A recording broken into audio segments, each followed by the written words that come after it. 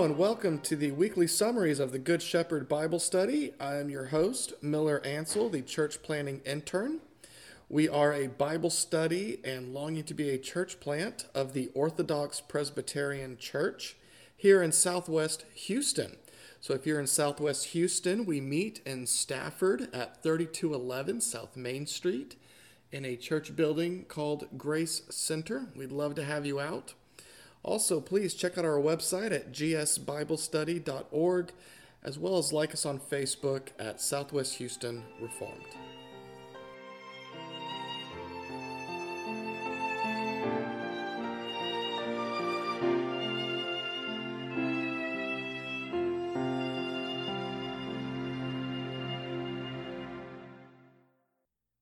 This is week 7 on our study on the Sermon on the Mount.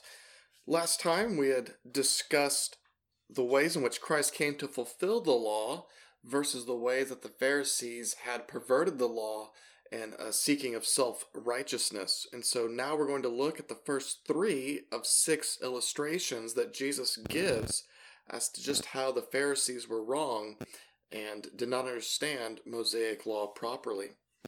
But before we get going, we need to introduce a few matters. One, Jesus is not giving us a new morality, right? He says, "You have heard it said, but I say." This is not something new. Instead, Jesus is contrasting himself with the perversions of the law by the scribes and the Pharisees. And we know this from 4 reasons. One, if you're in Matthew 5 with us, and you look at verse 43, the last example paints the picture very clearly. Jesus says, "You have heard that it was said, you shall love your neighbor and hate your enemy." Well, loving your neighbor comes from Leviticus 19:18. The scriptures do say that. The scriptures do not tell us to hate our enemy. How absurd. It's something made up by the Pharisees. So for one, Jesus is showing the clear perversions that the Pharisees and scribes have come up with. The second reason is that "you have heard it said" is quite different from "it is written." Jesus' introductory formula for scripture is "it is written," not "you have heard it said," as he uses here in Matthew 5. So Jesus sets himself up as an opposite authority of the scribes and Pharisees. Thirdly, Jesus has already confirmed his continuity with the Old Testament. In verses 17 through 20, he says, "I have not come to abolish the law or the prophets, but to fulfill them." He's not opposing the law, which is very clear from the fact that he does not say, "You have heard it said, you shall not murder, but I say murder." No, he's not opposing the law. Instead, he is fulfilling it, and everything he says is in line with the Old Testament. And fourthly, we can say Jesus loved the Old Testament. Consider in the previous chapter of Matthew 4, Jesus does not debate Satan upon a new authority. Instead, he says, as he always says when he introduces Scripture, in verse 4, "It is written." In verse 6, "It is written." In verse 10, "Begone, Satan, for it is written." Jesus loves the Old Testament so much, he quotes from it, he lives it out in the entirety of his life. Well, so what then are these perversions that the Pharisees are coming up with? One is they're trying to make the law more keepable. They're trying to make it more permissive. They're trying to make it less restrictive. They want to say, like a lot of people in our day and age, "Well, it's not like I murdered somebody. It's not like I cheated on my wife, so I get to go to heaven, right?" Well, that's to miss the point. In fact, the Pharisees even missed Deuteronomy 6:5 that tells us to love the Lord our God with all of our heart. It's not just outward actions. Jesus is going to emphasize this very thing that the Pharisees had missed. And so, for our first example that Christ gives, Matthew 5, verses 21 through 26, Jesus says, "You have heard that it was said of those of old, 'You shall not murder, and whoever murders will be liable to judgment.' But I say to you that everyone who is angry with his brother will be liable to judgment. Whoever insults his brother will be liable to the council, and whoever says 'you fool' will be liable to the hell of fire." So if you are offering your gift at the altar, and then remember that your brother has something against you, leave your gift there before the altar and go. First be reconciled to your brother, and then come and offer your gift. Come to terms quickly with your accuser while you are going with him to court, lest your accuser hand you over to the judge, and the judge to the guard, and you be put in prison. Truly I say to you, you will never get out until you have paid the last penny. So right away, Jesus affirms the sixth commandment, which is do not murder. But he also opposes the Pharisees' misunderstanding, which is that murder is only an outward act. Also, the Pharisees' misunderstanding that you're only liable to the courts, to judgment. When Christ says judgment here, he's talking about the human civil judge. And the Pharisees seem to be denying the ultimate consequences of a divine judge that they might stand before. But Christ takes it a little further, doesn't he? It's not just an outward issue, it's a heart issue. Jesus also deals with our anger and our words, that we must not have an unholy anger, and we must not use words that tear others down. Right? We cannot hate our brother. As 1 John 3:15 reminds us, everyone who hates his brother is a murderer, and you know that no murderer has eternal life abiding in him. Now you might be wondering what these words mean that Jesus says. Many translations talk about raka. If you call your brother raka, well, that is to think of your brother as a worthless fellow. We cannot think of our brothers or sisters as worthless fellows, as they are co-heirs in Christ. We also read the term fool, not according to the understanding of Proverbs when we call somebody a fool, but in this sense, it is to vilify a person, to vilify your brother.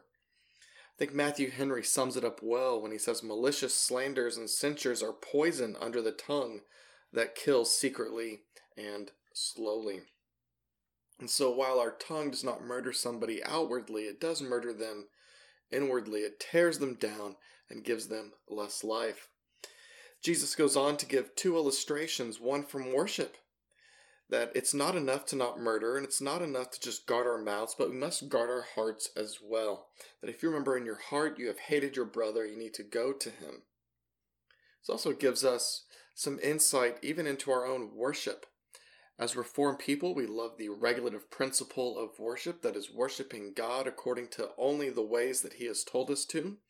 And yet, even if we get that perfectly right, and we hate our brother in our heart, we are not worshiping properly.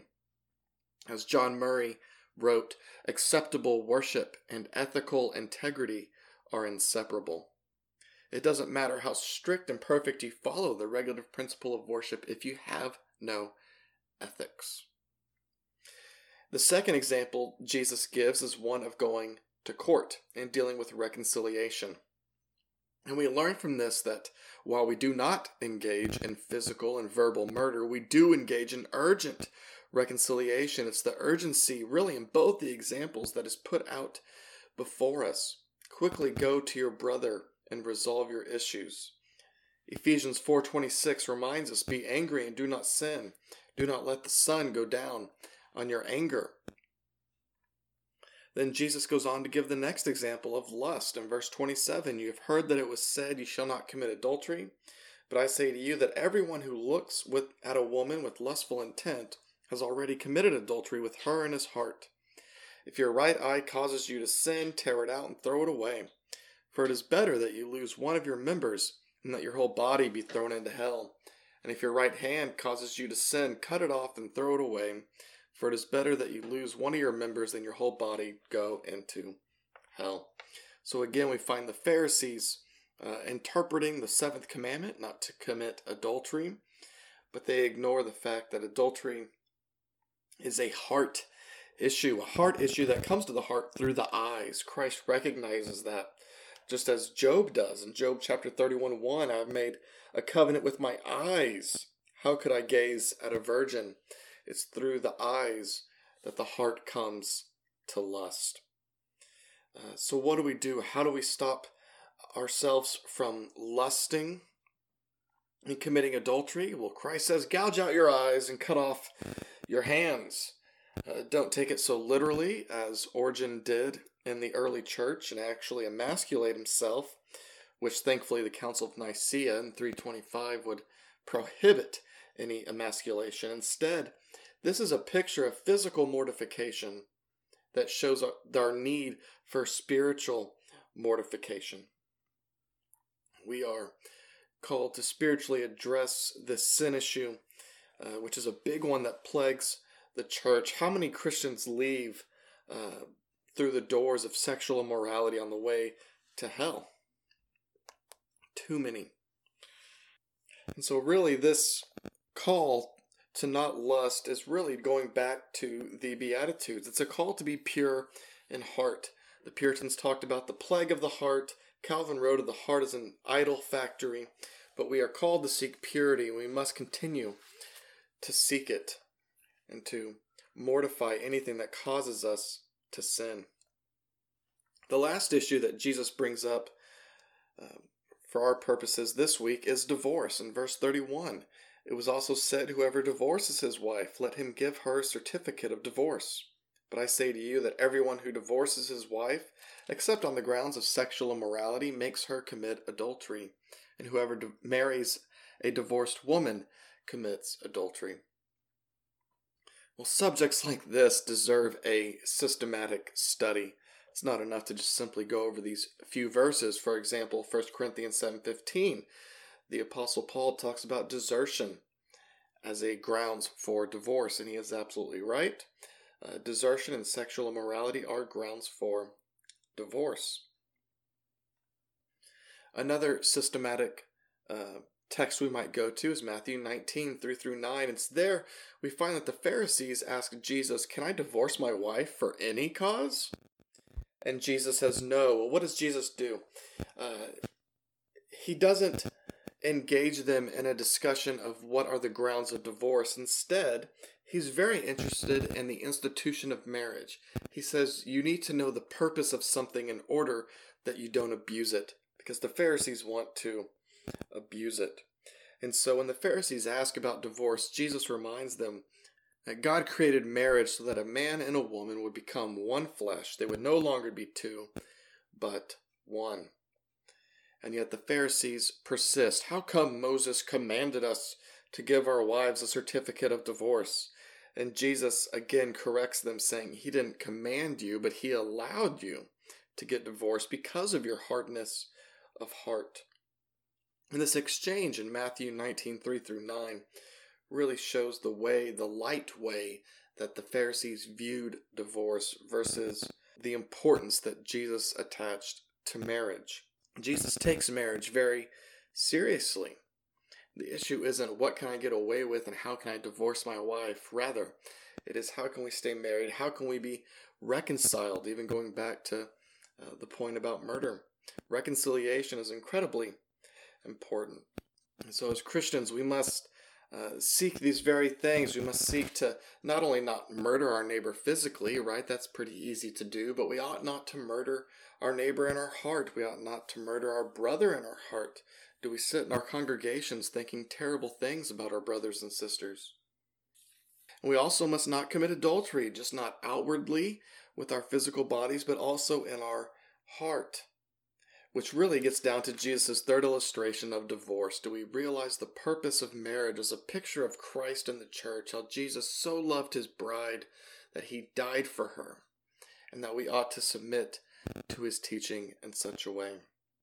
And so I invite you to continue to put your faith in that one who died for his people, who loved them so much that he was willing to undergo the torment and the pain of the cross that sins may be paid for. And please come back, join us next week as we examine oaths, as we examine retaliation and loving our enemies.